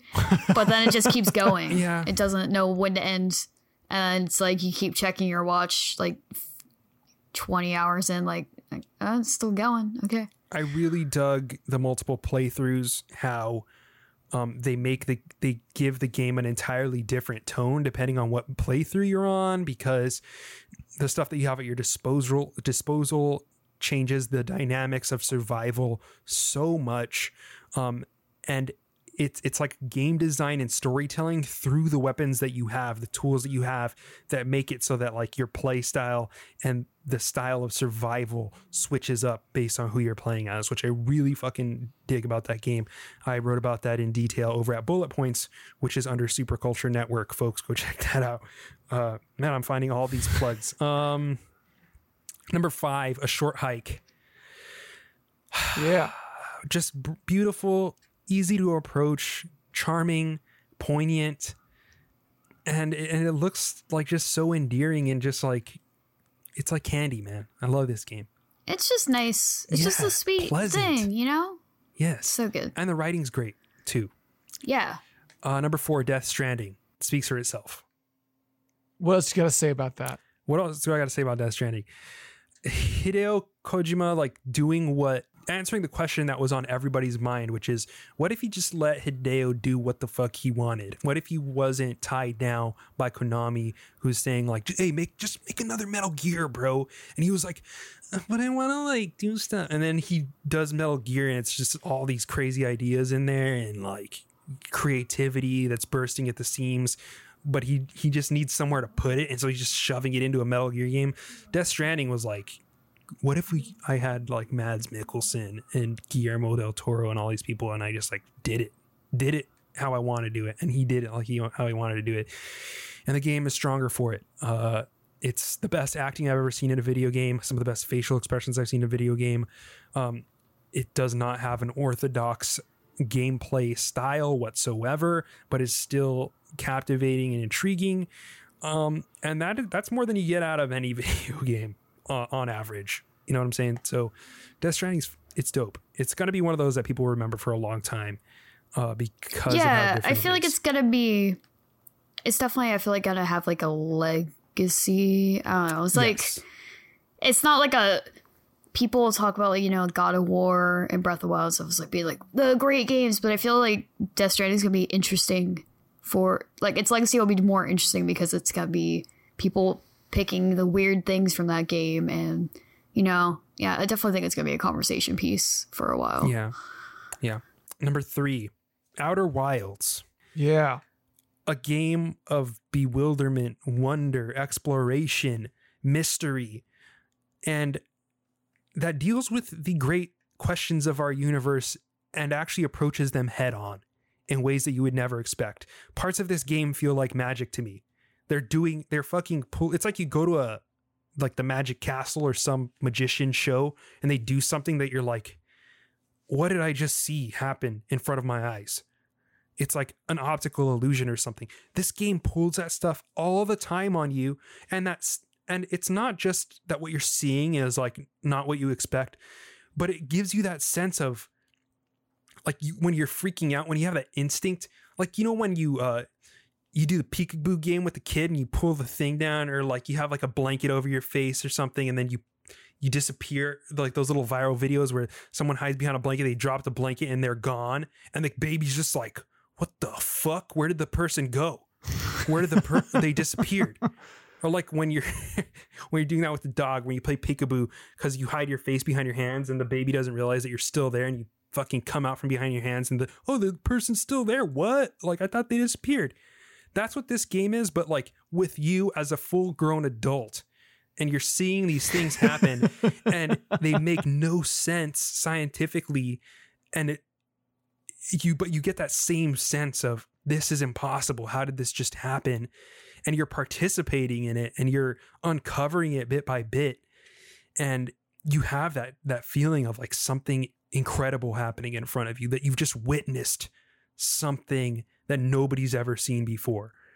And that is something that I've never really felt in a video game before, that is like bigger and greater than even some of the greatest moments that I've ever experienced in video games, because I felt some sense of like amazing victory or what have you. That's what makes Outer Wilds amazing. So you got to check that out. You know what? If you get stuck, just Google it. Honestly, you get stuck in this game, just Google that shit. It doesn't ruin it. Honestly, I had to do that multiple times in this game. It did not ruin the mystery for me whatsoever. I was still really, I mean, obviously you want to figure out as much of it for yourself as you can, but if you get stuck, just Google it. It's not going to make things significantly worse for you. Trust me. Number 2, Sekiro, Shadows Die Twice. I talked a lot about this game already, how I feel like every boss is like a sculpture, a beautiful work of art, an interactive sculpture with its own personality that you come to know intimately through the art of combat. And it's like, I can still think of these boss fights and the intricacies of how these people, Madame Butterfly, what she, you know, how she jumps up on her webs and you have to kind of sit there. And when she goes in for these strikes, you have to dodge. Or when she comes in for this strike, you have to parry. How she's weak to, like, when you throw shurikens at her when she goes up on her little string. There's so many little details about these fights that they also have to do with the character and what their style of fighting is like. And you have to get to know this character as a physical being that can be interacted with, you know, the art of combat and expressing yourself through movement. It's like dance. There's a lot of comparisons to dance that I would draw with Sekiro. And it's like you're dancing with these characters and getting to know them through that act itself. which is an unexplored aspect of combat in video games and something that I found really beautiful about this game. Some of like the trash mob encounters where you're in between boss fights, that's the stuff that didn't stick out to me as much. But when you're fighting these bosses and you get to know them and you beat them and you master them, it's elevated. There's something different about it. You know, it's not just difficult. It's like forcing you to get close with these bosses, to get intimate with them. And that's something entirely new for me. And it really struck a chord with me in a way that basically every Souls game before it has not done for me. Number 1, I mean, come on. Disco Elysium. I don't even think we have to talk about it because we'll probably talk about it in a bit. So, Kyle, I don't know if you have a top 5 or whatever, but I got a top list. Yeah, give me. Yeah, so I don't have a top 10. I have a top 7. All right. Let's do it. Which mostly, some of them overlap with yours. I don't know. I'll give an honorable mention as well. I will say What the Golf is a great game. It's awesome. It's super fun, and it's like perpetually surprising. Maybe this list is actually 8 long. I'm gonna edit my Google Keep note here and say What the Golf is number 8. Because it's just like, it's one of those games that you just keeps going with the sort of theme, and every level is new and exciting, and it's like the best way to describe it is that it's a game that just has a lot of content in it around a specific theme. And if you want more of that content, it just keeps giving it to you. So it's less about like a story or like some greater idea or anything, but it's like, if you like the sort of core thing that it's doing, it has so much of that for you, which is just super satisfying to play through. So I definitely recommend. We were like shit talking Apple Arcade earlier for good reason, and maybe not, but you should definitely try What the Golf. Number 7 is another Apple Arcade game, which is Pilgrims, which is by Amanita. I can't remember how they say their name. Amanita Design. The same people that did Chuchol and Machinarium and some other point and click stuff. But it's just like, it's a short adventure game that you play with like cards, where I don't even know how to describe it. It's basically these little vignettes where you're kind of moving around in this sort of fantasy world, and you have basically people, and people can have items. And so for each scenario, you can put up a different person and a different item. And just the way this mechanic works is really satisfying, because people can kind of have unintended consequences about what stuff can do. So it just ends up telling kind of a very compelling story with this sort of mechanic that only really makes sense on a phone, like the sort of mobile paradigm that is like, it's a simple story. It's not like, amazingly complex or anything, but it's kind of like the way you traverse the story and the world is just really satisfying. And talking about like this idea of a flawed masterpiece or just going for it, I feel like Pilgrims is just really good at doing everything it's trying to do, where it doesn't really feel like it's leaving any sort of stone unturned in terms of the design space of the thing. And so for that, I'm like, hell yeah. Number 7. Hell yeah. Hell yeah. Number 6 is Eliza by Zachtronics, which is a visual novel about kind of like a lot of things. It's about the tech industry. It's about like capitalism. It's about like artistic dreams. It's kind of about like, what is it? It's like about AI and therapy. The premise of the game, for people who don't know, is that you ostensibly are playing as a woman who is enrolled inside of a facility that delivers, I forget the exact name for it, but it's like remote psychology treatments where she's a proxy. A proxy, that's what it is. So basically she wears a headset that feeds her information from like kind of an AI that tells her what to say to a person for like the personal touch. So it's about kind of her role in all of that. And it's just like really well written. The game is like pretty linear too. Like I don't really feel like I've had a ton of choices yet. I think I'm like a chapter away from beating it, but I've just, at this point, I know that it's very much like it would still be in my top list no matter what. So I definitely recommend people playing it just for like a good peek into all that. Also, like as someone who works in the tech industry, a lot of it rings really true in a way that only would kind of come from someone who's been through it too. So I think if you're interested in that space or seeing someone kind of explore it with a kind of a critical eye, but also something that feels like humanizing and nuanced, definitely check out Eliza. Number 5 for me is Devotion. We've already talked a lot about Devotion as well, but I think also just like that game is so crazy also in light of all the cultural stuff surrounding it and kind of like the life that game has had and not had post-release. I think of a lot of games that are potentially trying to be quote unquote political or whatever. Devotion actually is and is like facing real world consequences for being that. So it's just like as we talk about like games kind of sitting in a larger cultural context a lot in Bad End. I feel like Devotion is such a perfect example. Like every other game on my list is like a fucking video game, whatever. Like it's a game. But Devotion is something that feels like it has like popped its head out into the wider kind of cultural consciousness, or like the cultural maybe stream. I don't think people necessarily know about Devotion, but just like the sort of like its full existence is crazy, but also like the game itself is amazing. So if you can find that, and you can find it, you should play that. Yep. Number 4 for me is A Short Hike. Josh has it on his list. I would not be surprised if Katie has it on her list as well, but that game is just a really great, it's a great example of like having a game that is like small and intimate and like cute without being cloying.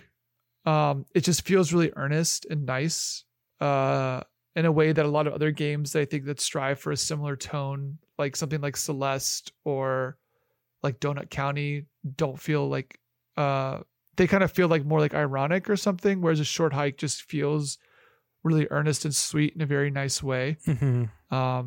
But also like that game feels amazing. Like the control mechanic of that game just feels great from like the first few steps you take. And it's like fun. Ahead. It's fun. It's a fun game. It's a fun game. You can play it to completion pretty quickly, but there's enough like little hidden things that are around. Like it feels like what Animal Crossing would feel like if it was more kind of centered around a central kind of objective, with like an actual sort of like gameplay mechanic or like traversal mechanic attached to it. So like just flying in A Short Hike feels great. And like the world is beautiful. There's like secrets to discover. Everything is like just perfectly tuned. Like everything just feels amazing. Like after I beat the game by like climbing to the mountain or whatever, I just climbed the mountain like 4 or 5 more times and then did it faster each time because you can get abilities to make you fly higher and faster. I just did it a few more times because it feels so good to just fly around in that world. Like more so, I can't think of another game that's had a flying mechanic that feels like that good. Maybe besides like Luftrausers, which was different, but A Short Hike just for 3D flying like feels so good. What's next? Number 3, Outer Wilds. So I echo everything that Josh said, that this game is just like fully delivers consistently on the kind of the wonder. I think like one of the cool things about it is that you kind of have it's very common to hear pitches in games about like the sort of like living world or whatever in something like Skyrim or any sort of open world game. But I think a lot of the models that those games work are like kind of fundamentally constrained due to like real life factors like budget and like time to make stuff. Like even like Red Dead Redemption 2 is like this giant game, but like moment to moment, what the people are doing in the world is relatively insignificant. Like it's not changing anything. And so what Outer Wilds does is it takes a totally different approach, which says like, what if we like fully simulated literally everything for like, it's like 15 minutes? I can't remember the cycle time. I think it's like 15 20, minutes. Around 20. Like 20 minutes. And then like, it's crazy to see what that can really mean, especially when you're facing down like the end of the universe. So just like in terms of that game, just showing, like, just really kind of delivering on a very certain idea of a dream, of saying, like, what if everything was really happening at this amount of time? Like, what would happen? And it opens you up to the possibility of missing stuff, which is like not a thing in Rockstar games or Bethesda games. Like, you can't really ever miss anything because it's always happening all the time on a cycle. Whereas the Outer Wilds is like, you can just miss stuff happening, which is why you can die and then come back and try to catch it later.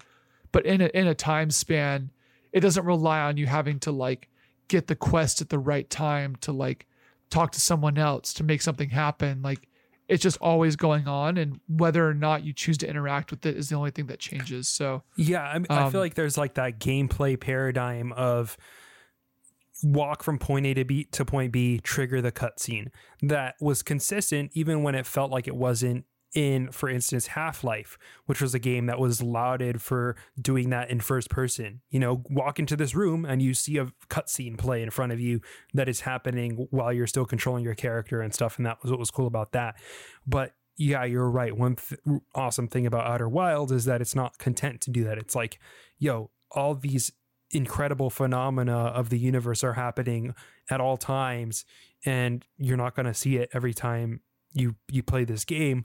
But sometimes you'll be there for it, and everything will align, and you'll be just there when it happens, and it'll be amazing when it does happen, you know? Yeah, I think just like what you were saying too, like really like facing down kind of fundamental questions of the universe, and not saying that it's like trying to deliver you answers about how to live your life, but kind of like truly looking at some like bigger questions and ideas, like through its own lens of, you know, gameplay and design or whatever. But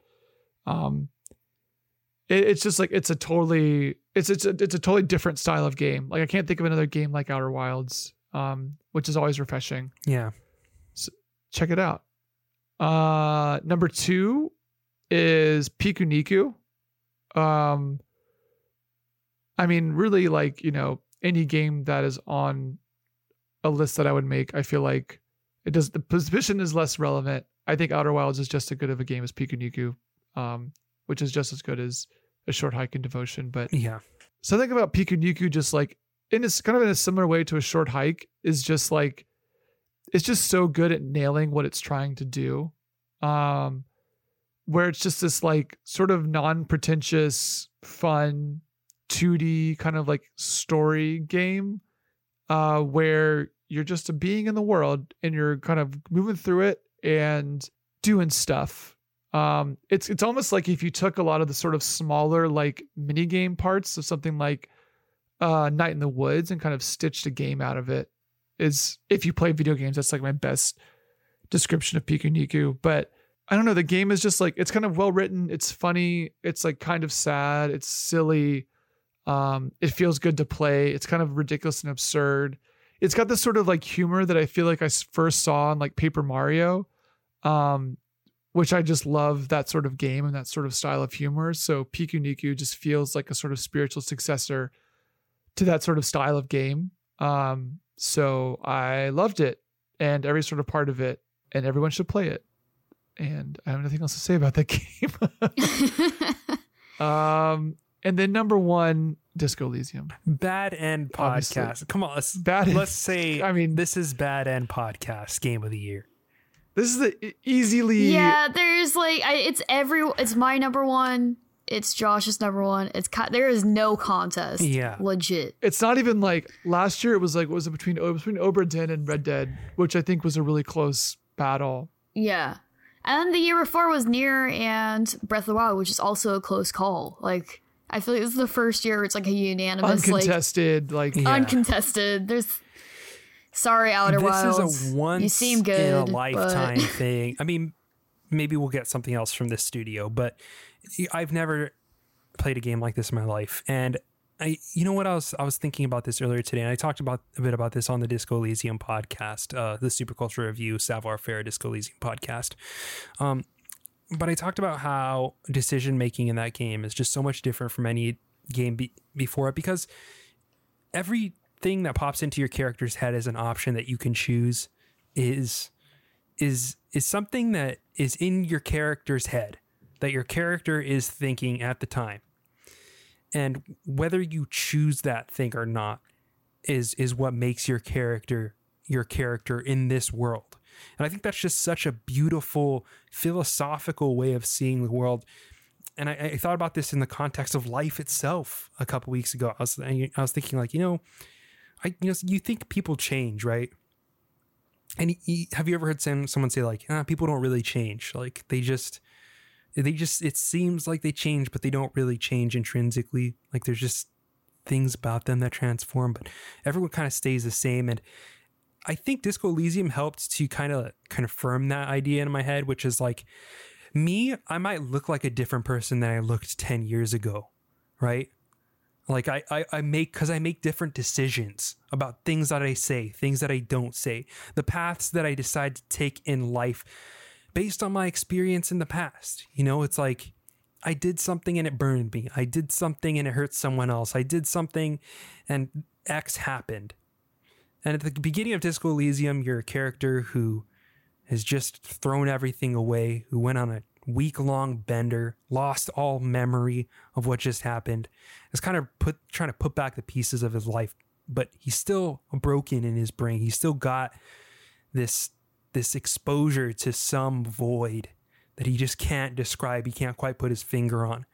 And he's got these crazy thoughts going through his head. He thinks about becoming subscribing to this race theory of some fucking racist he meets on the bridge. He's thinking about doing every single drug he sees. He's thinking about telling his friend and partner Kim Kitsuragi something that he should never say to him because he's a beautiful man that should never be talked down to ever. And there's the greatest man. You see all these things going through this character's head at all times. You know exactly what he's thinking. He's like, oh, should I say this or this or this or this? And Disco Elysium puts you into the shoes of someone who decides what this character is going to be in the world. You can't change who he is as a person because all those thoughts are always there in his head. And that's fucking amazing. You can only change how other people perceive him. And I think that's amazing. And I think, to give a little bit of a half spoiler, I'm not going to give any plot details, but something that, happens at the end of the game, they kind of recap. Who were you in this world? Who did you turn out to be? What kind of person were you to me, a third party within this world? Another character tells you, like, everything that they perceived you to be based on your actions. And it's not, what they're telling you is not who you are. What they're telling you is like who you showed yourself to be based on your decisions, which are informed by you as a person based on previous experience. And that's such a beautiful thing that video games, in all their decision making and all their ambitions about you can fucking plant an acorn and you come back 10 years ago and it's turned into a fucking oak tree, have never ever done before. It's a philosophical statement. It's a beautiful literary sentiment and something that reflects on who we are as people and how we change and don't change. And it's inherently an interactive feat. It's an interactive way of telling a story, of separating this character from their actions in this world that you are doing as the player. And that's no other game has given me that, and I don't think is going to anytime soon unless it's by the same studio. And there's an infinite amount of things I could praise about this game, but just think about that shit. Just think about the ramifications of what that all means that I just said. And I didn't even spoil a plot point. It's nuts.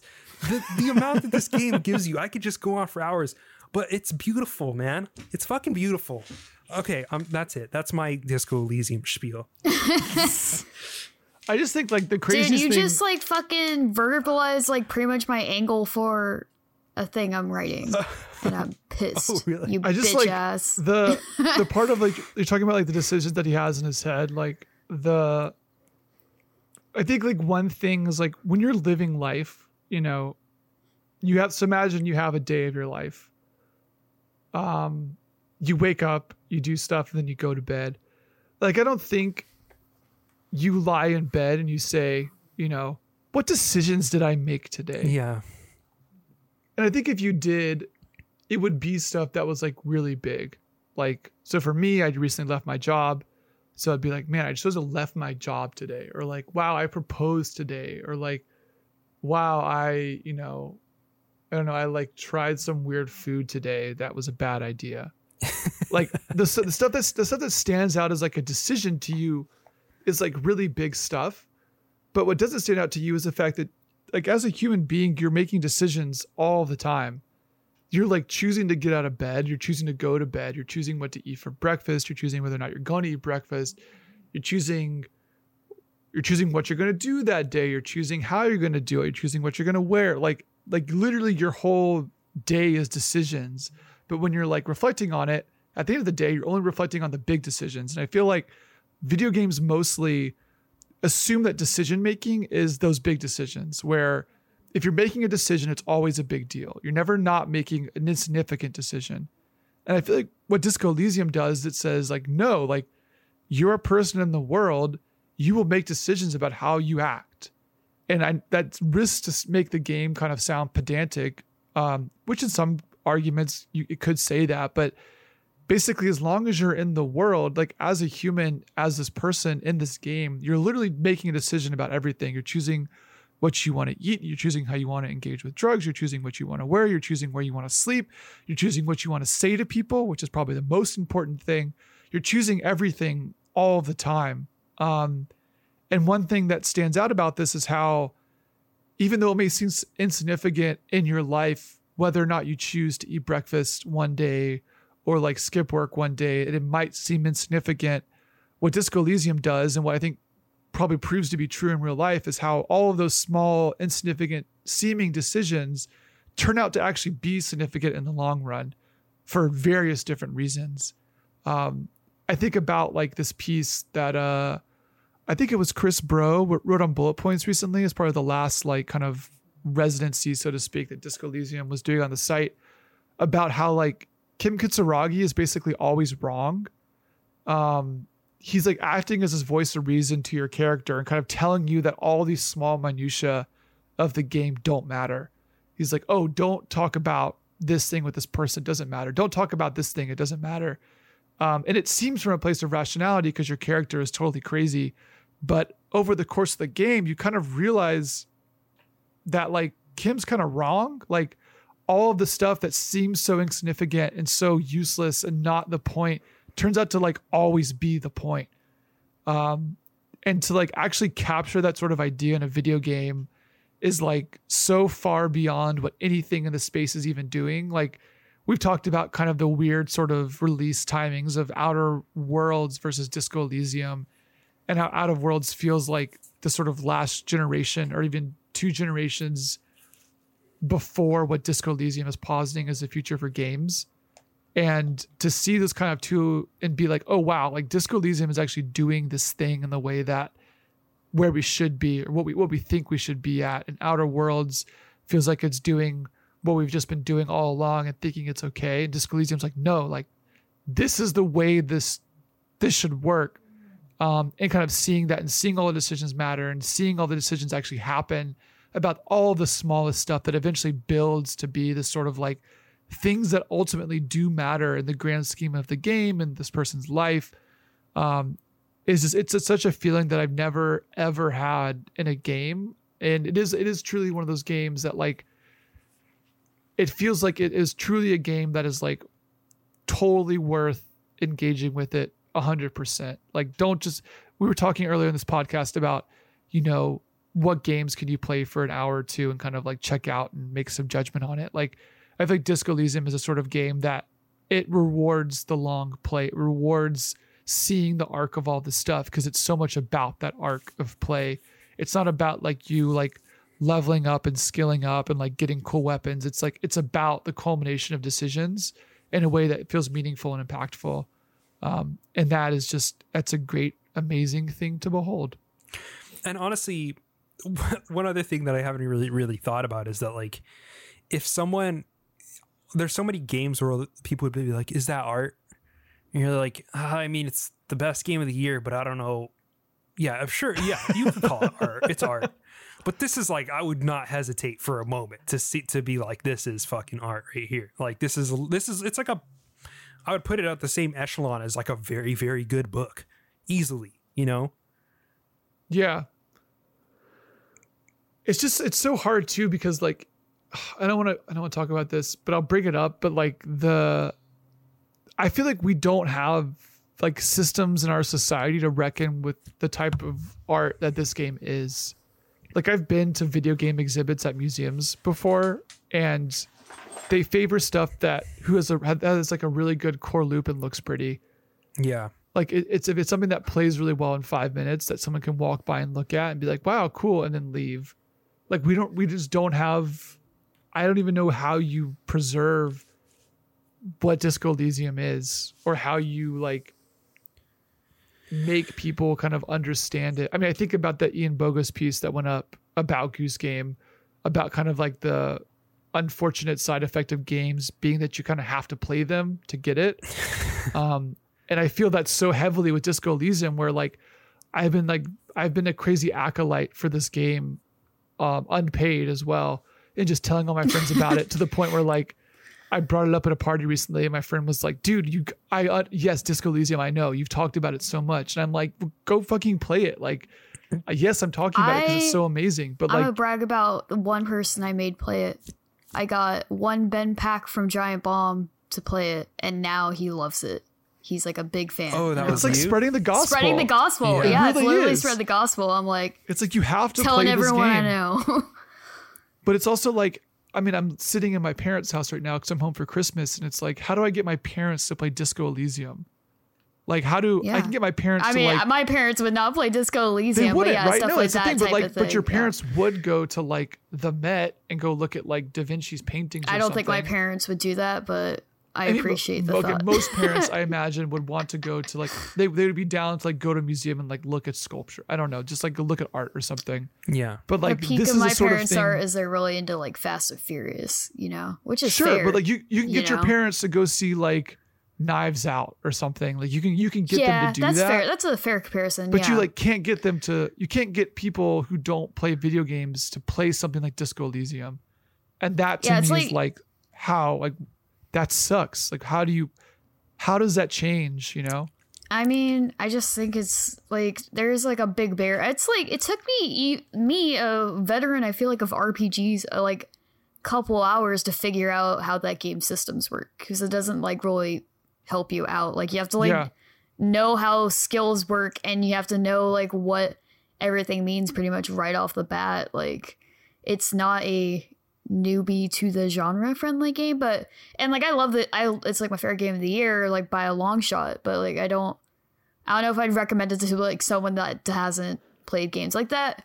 A great thing is like that the main writer, the head writer on it and director, Robert Kurvitz, like his book's being translated into English next year, which is based in the same world, so soon you can just like recommend people a book seemingly.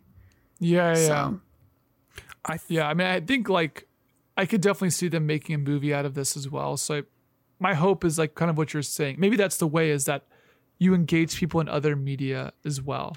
Because it's also true that like people who are avid book readers don't necessarily watch movies. People who watch a lot of movies don't necessarily read a lot of books. People who go look at a lot of art or like paintings don't necessarily watch movies, or like, so I think that it is the case that maybe like other stuff brings them to the world. But yeah, I think it's one of those games though that its influence is going to be felt over time. I think it has legs. I think when I look at the Steam top sellers, and it's like it's getting up there. Like it's selling well. Their word is spreading. Like it won a bunch of the Game Awards, which happened fairly Yeah, that was so recently. cool to see. I was expecting Goose Game to sweep, but it was really nice to see them win a bunch of stuff. Like they won like 4 awards. Some of the most awards of any game there, which is fucking sick. amazing. Like it deserves it. But And it's cool. It means that other outlets also have good taste because they're also voting. So like we vote for them for all those categories, but it's like, oh, it's cool that like everyone else is voting too for the right game to win. and I think it's one of those games that spreads really well by word of mouth, where it's like it's gonna have its acolytes. It's gonna have its people who, when you finish it, you have to talk to someone about it and be like, hey, you would love this game. Like, you don't play that many video games, but you understand the systems and you want something artistic and you want something that's involving, that's really good. Play Disco Elysium. I think it's going to have that effect of like over the next few years that are like, this is real. This is a real game. This is real art. This is everything you could possibly want. And I think that's going to have its own sphere of influence around it. And then there's going to be all types of other games that are like, what if we did something like Disco Elysium, where like we hired some really, really great writers and we made it about decision making and writing, and we have these systems in place, which then is going to point back to Disco Elysium, which will then perpetuate itself until, hopefully, my hope is that the influence of this game manifests in video games in a tangible way. And I think it can only happen. It can only be a good thing, because the things that this game does that I think will be influential have to do with like quality decision making and making things more nuanced and making things more involved processes that reflect the human mind and say something about how we think and make decisions in the world. I think that those are the big points that Disco Elysium puts out there that I think if other games do end up picking up on that, which I think, hey, you have a roadmap for this now. You know what this looks like, which is something you never really had before, right? Like Planescape Torment, people will say, but this is, it's a different thing. But I think when people look at that and people are making those comparisons, they're like, hey, this worked for Disco Elysium, it sold well, and it's this from the studio that came from kind of nothing, and they did this big thing. That's how this stuff gets rolling, as you were saying, Kyle, and that's how this stuff gains traction and gains influence in the world. And I think that's going to happen with Disco Elysium. If it's not right now, I think it's one of those games that, like, when it launched, it's not going to sweep everyone off their feet immediately, except for like the people who knew about it and for whom they were like, this is totally up my alley, like the Bad Ends of the world. But it's gonna get steam, and I think it's gonna get bigger and bigger, and we're gonna see its influence, and it's gonna be good. I think there's a lot of games that don't. I think once it comes out on console too, it's gonna. I can see it blowing up again, because that'll be next year. It'll be on PS4 and Xbox, and I feel like it might. I feel like I can see it being like getting Hollow Knight big, honestly. Like if it hits enough people, because like I feel like it's always a console launch that like, or a Switch release that gets people like, oh, this game's great, like Hollow Knight. Everyone in 2017 was really into, but it came out on console in 2018, and that's when everyone started talking about it. Yeah. And I could see that being the case for like Disco also. Yeah. That's our game of the year, Bad End, folks. Do we want to talk about anything else before we end this episode? Maybe a couple trends, or are you all tired? I'm so tired. I need to eat. I haven't eaten all day. It's like 9:00. I'm dying. Oh, we're at like 2 hours now. Ooh, that's a game of the year episode for sure. Yeah. Let me put out a couple of things real quick. Just a couple trends that I saw. We don't have to discuss it. I'm gonna die, Josh. I'm just kidding. Go ahead. Single player games are still a thing. We talked about them potentially dying. This year, I think, gave me faith that they're still a thing, which is cool. Disco Elysium is we just finished talking about Disco Elysium. A lot of breaths of fresh air. 2019 was a great year for video games, in my opinion. So many interesting and great ideas coming out that I've never seen before, that I may have been beginning to lose faith in as a thing that can happen. Video game journalism, some crazy shit happened. It's hard for me to have faith in video game journalism as an institution, but I think there are some interesting paths for that to go, as we talked about in the Micro Indie episode a few weeks back. Go check that out if you haven't yet. Hatred, as we talked about with Tim Rogers, has been going in an interesting direction online. The whole everyone is bad except for people who are at my current publication, or the publication that I like the most is a thing. And platforms. That's going to be the next thing on the horizon. And we've talked about that a lot on this show. Those are my big things that are happening this year and will happen next year. I don't know if you had anything to add before we start wrapping things up, but those are the big things that are my big takeaways from 2019. 2019 to me felt like a hibernation year. Like we saw some good stuff. It's definitely a transition year for the next generation. Yeah, it feels like some big stuff is happening next year. And I feel like 2019 is a taste of what's to come. That's true. The best stuff happened at the end of this year, I would say. Yeah. So look out for 2020 because it's going to be awesome, folks. It's coming. Yes. Right around the corner. Speaking of which, the next time we see y'all will be in 2020. I want to thank everyone for listening to Bad End podcast. It's been a great year for us. Our second year in operation, I guess sort of third because we started in 2017. We got a Discord. We started Patreon. We have friends now. Bad End has friends. And friends of the show. Friends of the show. We have guests on the show who are awesome. We have a Discord, a thriving Discord of people who are becoming friends with one another. And I've met some of them in real life, and they're cool people, and just really neat space, and that we're starting to carve out for ourselves. And it's very exciting. And I just want to thank everyone who's been on this journey with us in this second year. Thanks for coming along for the ride. It's been an awesome one, and we hope that 2020 will bring even greater highs for us. That being said, we're going to wrap up the episode here because it's been 2 hours. But thank you all for listening again to the Bad End podcast. We really appreciate it. We have a Patreon if you're interested in supporting us to let us do more stuff, get better mics for Katie. Thank you. And we're on Patreon, patreon.com/badend. We are now part of Superculture Network. You can go check that out on Twitter at superculturenet. You can check out the Superculture podcast, the Superculture Review at Superculture Rev on Twitter. That is the Disco Elysium podcast that's currently running right now.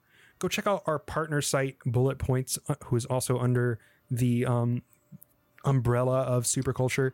And you can also email us at badendpod@gmail.com. We're on Twitter at badendpodcast. Rate us and review us on iTunes as always. And we'll see you next year. Ciao. Happy New Year, everybody.